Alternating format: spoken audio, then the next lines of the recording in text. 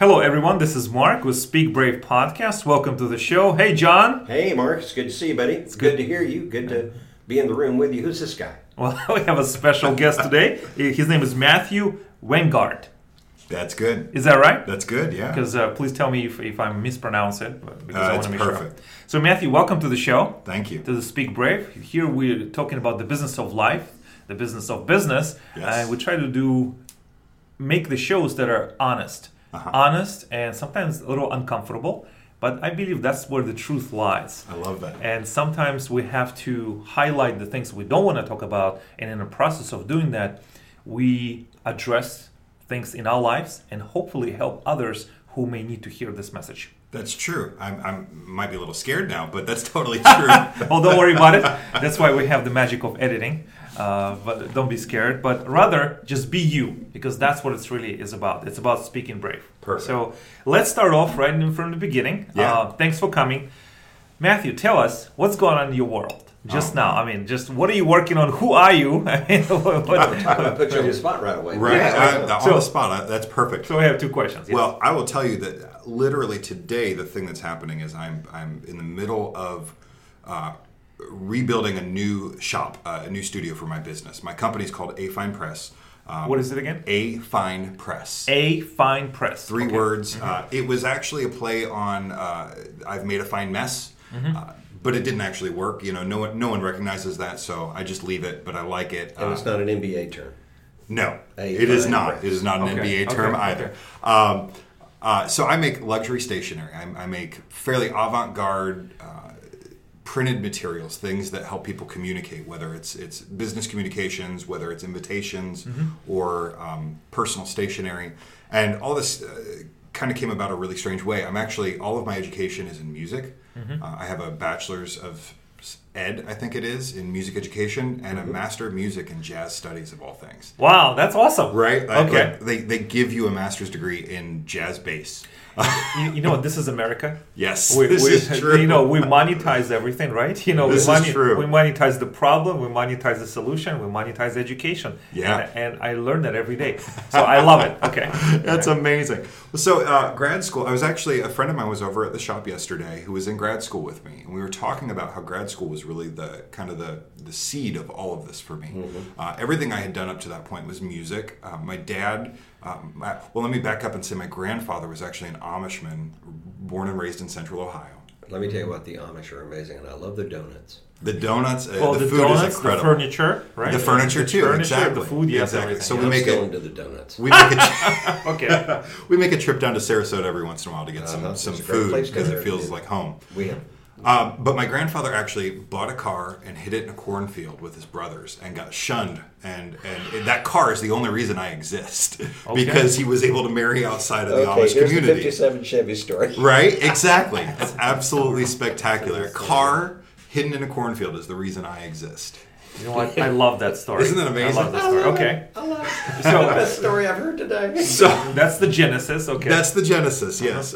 So in grad school, there was this thing happening culturally while things were happening with me in school, and it's this thing, we call it kind of the trappings of hipsterdom, and that being a hipster has changed as a term in the last 5 or 10 years. But maybe 7 or 8 years ago, the things that you would see is like everybody with their fountain pens and their straight razors, and the girls like spinning yarn on the subway, and all this kind of the handcrafted movement started as this strange kind of ironic thing, I think. But what I believe is that it really stems from this place where my parents' generation and my grandparents' generation, in the name of convenience, in the name of progress, got rid of all the rituals in their lives. So you don't go out back and wring a chicken's neck anymore. You buy boneless, skinless from the meat department. You know, you don't hone your razor. You just pop the cartridge in the trash and replace it. Right? You know, the way we cooked our meals changed with the advent of microwaves in the house, and so theoretically, these conveniences were designed to give us the space to do more good in the world. Right. Like to have more authentic or meaningful, like it was meant to make our lives better. Right. And really all it did was open it up for space to put more junk in it. Yes. A lot of people do put more junk in it. If you allow it, right? Culturally. If you allow right. it. I think the majority of people do. Right. And along with that, we also lost what I used to call them the totems. A friend of mine said, no, call them artifacts. That rings a little better, and I think it's true. We lost the artifacts. So to go back to my grandfather was, a kid of the Depression era. Oh, yeah. And someone who was born to keep everything until its last possible usage. Yeah. And when he passed a decade ago, all that was left was 2 little cigar boxes of stuff. Mm-hmm. Because like Bakelite and the modern age got a hold of it, right? And everything became disposable. And as a millennial, I resent that about culture. Not my grandfather, but culture in general. Mm-hmm. Like, where is my man? He had such cool tools when he was a kid. Where are they? Like somehow or the other, they discard legacy. Exactly. And so what I discovered was what I believe is a lot of these trappings of kind of millennial and hipster culture are really more a desire to connect to an ancestral past, to this thing that we haven't experienced, but we know kind of in our DNA. These rituals, these chances to slow down. I think our bodies and minds are designed to be slow, and not slow, but to experience the world more fully. Exactly. Savor, take it in, experience it more deeply. I believe rituals are designed to allow us to reflect on the day, to reflect on our lives, our families, on our spiritual journeys, all those things. Mm-hmm. And so all of this came to a head in grad school. I'm going through this experience, discovering all this, and I took a class on jazz composing, jazz arranging. And the very first assignment we had to write out by hand. And in passing, the professor, who was also my boss at the time, mentioned that most of the manuscripts that I had seen written, the reason music looks the way it does is because there's a specific fountain pen nib called the music nib. Mm-hmm. And it's this little 3-tined nib, and the tip of the nib is shaped a certain way, and it gives shape to notes, to notation in music. Right. And this just boggled my mind. The idea that it was something physical that created this music. Printed, that then turned into something oral, mm-hmm. that there was consequences to the physicality of it. Mm-hmm. So somehow, and frankly, I'm still a little blurry on how it all happened, that all kind of culminated in this idea of me thinking, well, the one ritual we still have is weddings. And my ability to create in there can be through the stationary side of it. Mm-hmm. I also discovered that what drew me to music was the act of creation, perhaps more strongly than it was music itself. Right. So this kind of filled that itch too. Wow. It's pretty powerful. It's an interesting thing you should say that too, because having music in my background and having grew up in music, and also I took enough music theory to be dangerous. The thing that he's talking about, he mentioned creativity. What he's taken is he's moved it from just the process of the music within itself, in other words, the printed manuscript and the various parts, the clefs, the whole 9 yards. And what he's talking about now is about the creative process as to how does it paint the picture.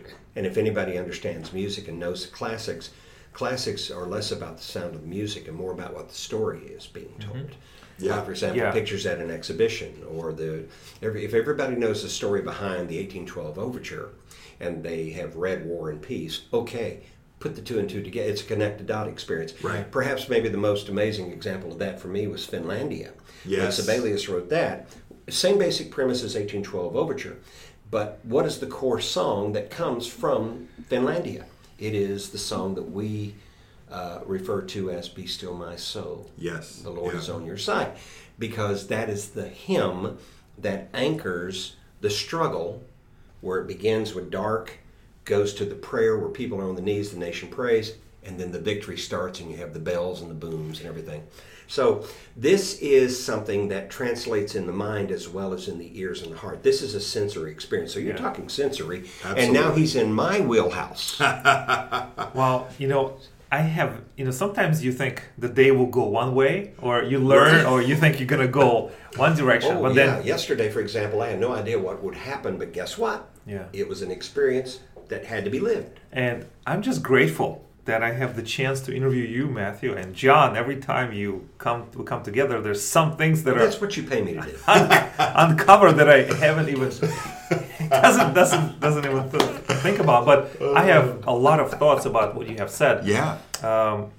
You said about the millennial generation, right? Yes. And you talked about your background. By the way, millennials yeah. are the largest group in population in this country today. There are 90 million millennials. The terrifying thing to me is they have all graduated college at this point. Well, if they took the 4 or 5 year track, Yeah. they've all graduated college. But already. it may not be such a bad thing, right? I mean, it's. I have a lot to say about it, but to it's, me, college is a launch.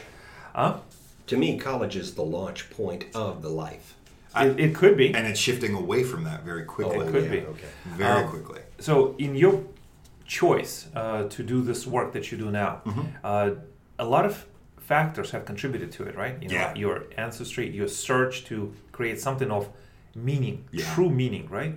But also, what I recognize and I can echo, you have mentioned before this interview about Seth Godin. Yes. I'm a fan. Yes. Oh, yeah, I'm a almost fan every book, right? And not just once, but several times. Multiple times. I subscribe to his newsletter first thing in the morning, right? Every day. He talked about tantrums today. Like I haven't read it yet. It's in there. Okay. It's in there. But a lot of times he talks about don't have a race to the bottom. Yes. But build up the value chain. Yes. And I think it's a choice, isn't it? It is. Whatever profession you decide to be, a speaker, a coach, creator, a maker, Yes. manufacturer, create an ascension pyramid, right? Yeah. Create a value chain up. And I think not only does it apply in business, I think it applies in life. Absolutely. Every time you choose to go down, race to the bottom, I think you rob yourself and you rob the people in your immediate circle and their immediate circles of what you can really do. Right. And I think it takes courage, right, to build the ascension, the value chain up, isn't it? It definitely takes courage if you believe everything that the illusion that we've kind of been taught about what life is. What is the illusion? Tell me. That easy is better. I mean, I don't know how you grew up, and it wasn't necessarily he's right. that You're my parents. absolutely right. It's a cultural thing that easy is better, and that we've seen the ubiquity of companies like Walmart, or we've seen the growth of these companies in my lifetime, and it looks like, well, that's what success looks like, is growth in this way, which is exactly the definition of a race to the bottom.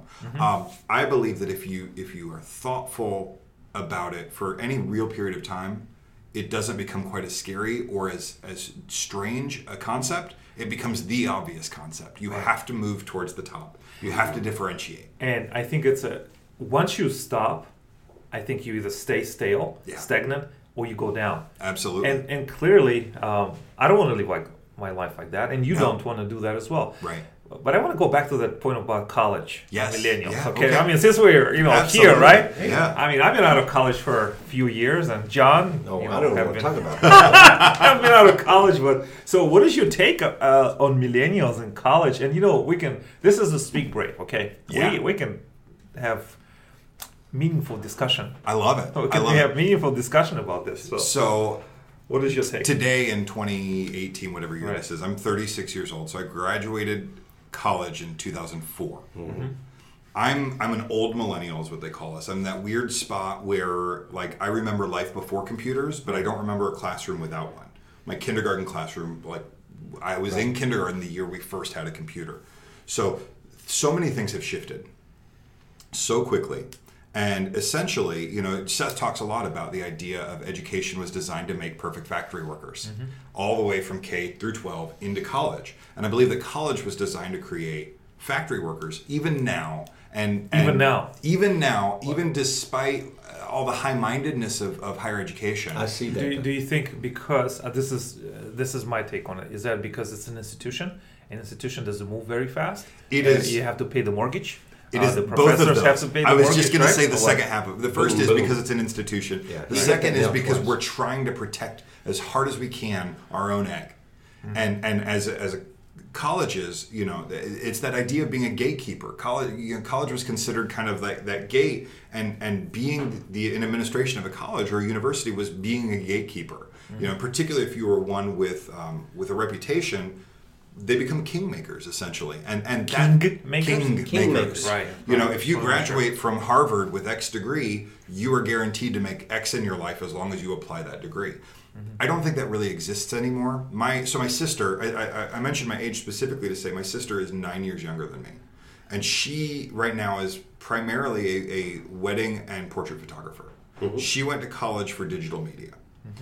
we had a lot of discussions about the validity of college for her. I believe that college from a social standpoint is highly valuable for most people. My socialization through college was an excellent shift for me from childhood to adulthood. Same with me, even looking back those many years ago when I was So do you think, it's a solution, right? I don't know what the solution is. Well, it's a solution for some people. It is a solution for some people. What if we take away college? Then what? If we take away college for...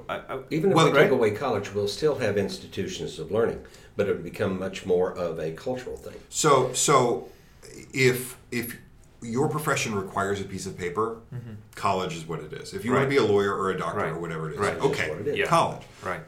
If you want to be a programmer, who in your career will ever demand to see a piece of paper? They probably won't. They probably won't. Nobody cares. They will see your skills are far more important. Now, soft skills, which are often learned through the socialization of college, I think are very important.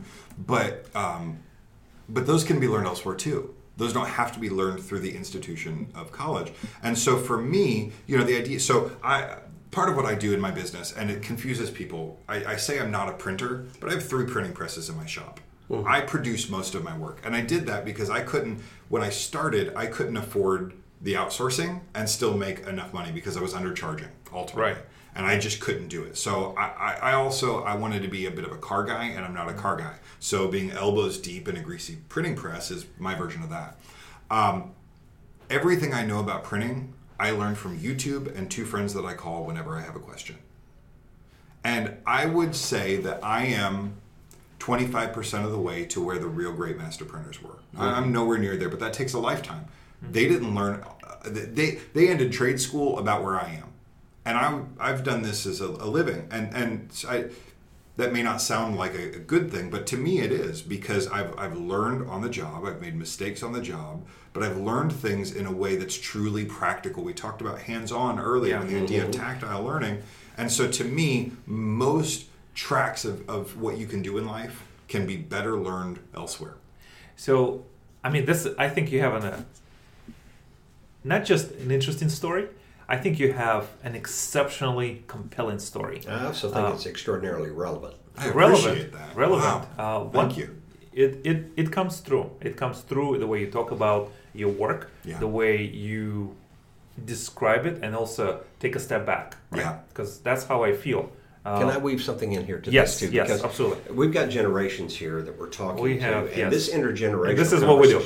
this is the fun part for me, and I'll tell you why. Because hearing what Matthew is saying, knowing what you have shared with me and your perspective on things, and then my willingness to engage people in many, many different age groups, this is just more of well-rounding my understanding of the things that make us alike, but also the things that make us very different, but they all have value.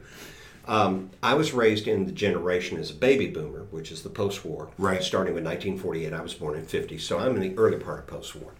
We're the people that are moved, most of us now, into the retirement window. However, that being said, if you look at the current society today, you know that people in my age group, many of them are not retired. They can't. If they are retired, it's because they physically can't do anything due to the fact that life has wore them out. Illnesses have gotten them all these other problems. Right. Many of us, like you said, it's the truth. I'll be 68 on June the 9th. I'm still working. I'm working because I left a job that I was raised to believe you get an education, you get a job, you work for the company, you retire, you're set, you draw your Social Security. It was very, very narrow-minded, and it was very much compartmentalized. Yes. Now, coming out of that, I suddenly began to realize as you take stock of what you've done, you've been in the private sector working for over 40 years. You are now in that early 60s area where Social Security is beckoning you. Hopefully you've got a 401k or some kind of a pension. But now you're going out into this, what am I going to do when I retire, if I can retire? Yeah. And even if I can retire, am I going to just languish? Yeah. No. Well, no, because you see, but this is where I began to awaken to the reality that I lived under a false bill of goods. Now, I'm not being unkind saying that. What I'm saying is that I never got to realize what my truly great potential things were. Right. The things that I was gifted to do that I did not get to use to their full extent when I was working a 9-to-5 job where I was in simply, as you said, for want of a better term, a factory situation. Yeah, it was a desk. Right. But I was just part of the bottom of that pyramid. Right.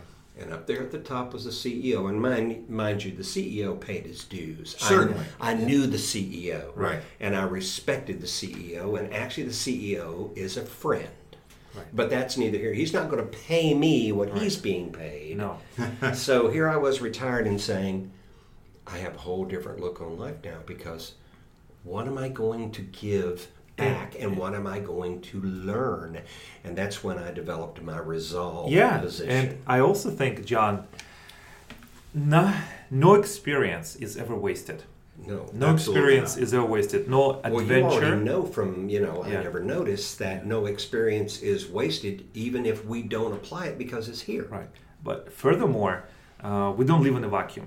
Right. We live in the communities that we belong to, we associate with. One thing that I want to make sure that listeners know, and Matthew, and we affirm and reaffirm, is that you have traveled your path in life. And you're still traveling. So as you and I am, and hopefully we will for the future. The experiences that you bring, your personality, your knowledge, your wisdom, your patience, and your care for the people in your sphere, like in Toastmasters, in your church, in your mentoring. Somebody who's looking up to you for the very first time they meet you, maybe second time or third time, and you say a word to them, or you listen to them, or you take an experience and share your wisdom, if it touches them, they will remember this for the rest of their lives. And they will look back at this and say, hey, on their porch, with their spouse, hey, I met this guy, John, and he told me this story. I don't remember everything he told me, but he told me this one piece of advice. And that carries in their heart for the rest of their lives. And it's not being melodramatic. It's true. This is how I really feel. Yeah. Isn't that true? I completely agree. And that's the experience that you have. So I want you to know, John, how valuable your experience of working with me have been for me. And also reciprocal for me as well. And also, there's so much more to do, because if we create boundaries and say, I didn't achieve this or that, I think it's one way to look at life. And I think it's very easy to put yourself in the ditch, right? And who wants to be in the ditch? Right. Sometimes we put ourselves in the ditch, well, right? And if it rains, guess what? You're going to be treading water. Right. So, what I want you to know, John, is that we have the value, and sometimes it takes an outside perspective to somebody who cares. And we have to ask. Somebody who cares. We have to be willing to ask and accept. Yeah. Now, some people will be glad to volunteer. That's where you have to have enough of a knowledge as far as your learning curve is concerned, and your willingness to be a lifelong learner. Yeah. Right. And you'll be able to say, okay, well, let me assess, evaluate, and analyze that, and then filter it through what my value system is. But at the end of the day, if we don't allow ourselves the feedback, if we don't allow ourselves the exposure, if we don't allow ourselves the chance to experience from someone else's perspective, we miss an opportunity to grow ourselves and to be more effective with the people we come in contact with, which is one of the reasons why Speak Brave, from the perspective of what I've learned working with you, has been so valuable to me at this stage of my life. In other words, this is not about a generational presentation. This is about generations coming together, talking about ideas, feelings, emotions, legacies, future hopes, dreams, creating, all the things that make us what we are. We are not a hunter-gatherer people, and yet we still hunt and gather. But what we're hunting and gather for now is for those things that are going to make our life richer and make other lives richer. I think it's a requirement of life now. I believe yes. It's a requirement for survival and thriving. Everything else is taken care of otherwise. Yeah. Have you seen what's happening with algorithms recently? Oh, yeah. How insane this is. What do you mean? Like specifically? I've read a lot about algorithms. But even this morning, on the way here, I heard a radio headline that was essentially algorithms are the new tastemakers. Mm-hmm. So in my sphere, I use the Adobe Creative Cloud to do most of my design work. Mm-hmm. Yes. They have shifted to the subscription model. And I was talking with a friend about one of the main reasons they did that is because they get more usage data. Not just like crash reports, but actually how we're using the software. Right. And what they're moving towards is now their video editing software has a tool where I can say, this is my soundtrack, these are my speaking tracks, click, and it will duck all the audio in the soundtracks on like its a own. Magista.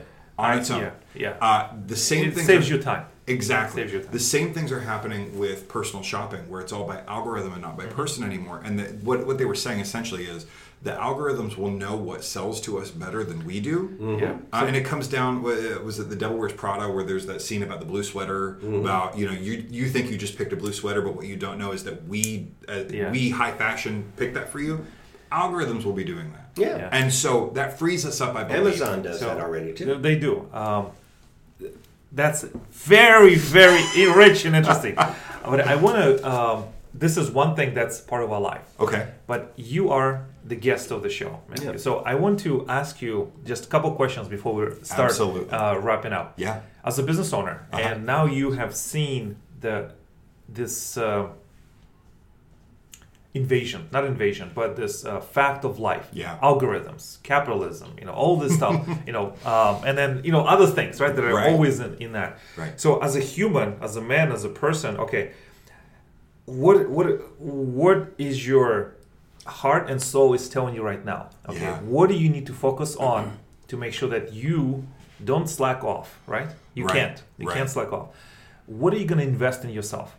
You're going to look for more people, more alliances, more experiences. What is the structure? What are the routines that you're implementing? That's fascinating. That's one, because this is machines, this is algorithm. So I want you to have your take on that. Yeah. Because this interview, this podcast, it's about challenges here. We as business owners, we always say, okay, what is your challenge? Right. And they will say, I have this challenge, I have this customer, but I know this.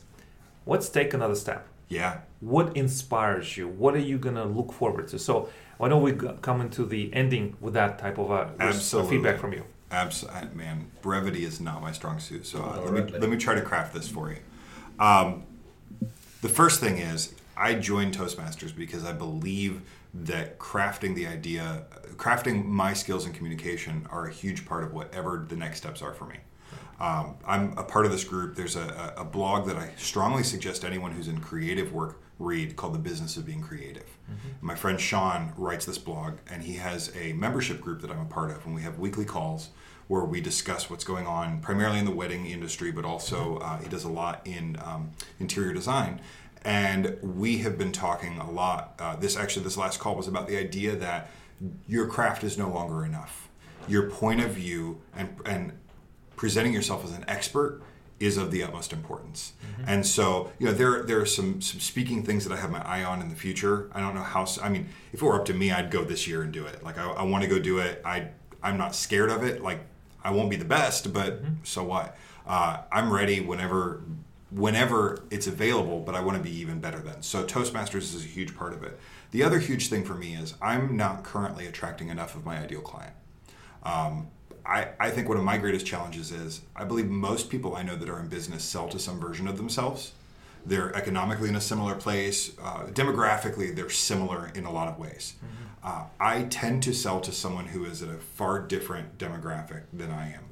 Socioeconomically, in terms of the way they're engaged with their business, the level they're at. I'm dealing with C-suite people at Fortune 100 companies, and I'm just not that person. So learning to attract them is what I'm working on, which is being a part of this group. And also I'm creating, I believe if you build it, they will come. So I'm just putting some spec pieces in my portfolio that attract that crowd, that showcase that level of work. Mm-hmm. I'm doing a piece right now. It's an 8x10 panel of metal painted electric blue with an auto finish with a bright sparkle in it. And we've got a quote on it that comes from, I forget his name, but he was a designer at BMW, and it is, "Cars are the sculptures of our everyday lives." And we're screen printing that in white, and the word sculptures is going to look like a chromed out stingray on the side of a car. And that's going to be an invitation. The back of it's going to be laser engraved leather. And it's at a price point unlike anything I've ever done before. Mm-hmm. But the goal is I want some guy when his 60th birthday is coming along and he's throwing a $250,000 party. Mm-hmm. These are the invitations he needs. Absolutely. So I love the way you describe your craft. Mm-hmm. I also appreciate and deeply in tune to the strategy and the way we build our business. Yeah. The way that we ask the questions. Who is my ideal client? Yeah. Can I see the world through the eyes of my ideal client? Not through my own eyes. Right. But step into the shoes and ask the questions and have the discipline to put in the ether, into the collective intelligence, Yes. collective unconscious. Who is my ideal client? Look at my customer map from the previous client and create mind maps, create systems with my business partners, by myself, and dig deep into that work. Well said. Yes. Well Because- said. Absolutely. Well, this is what we do, right? Right. This is Right. what we But do. I want to make sure.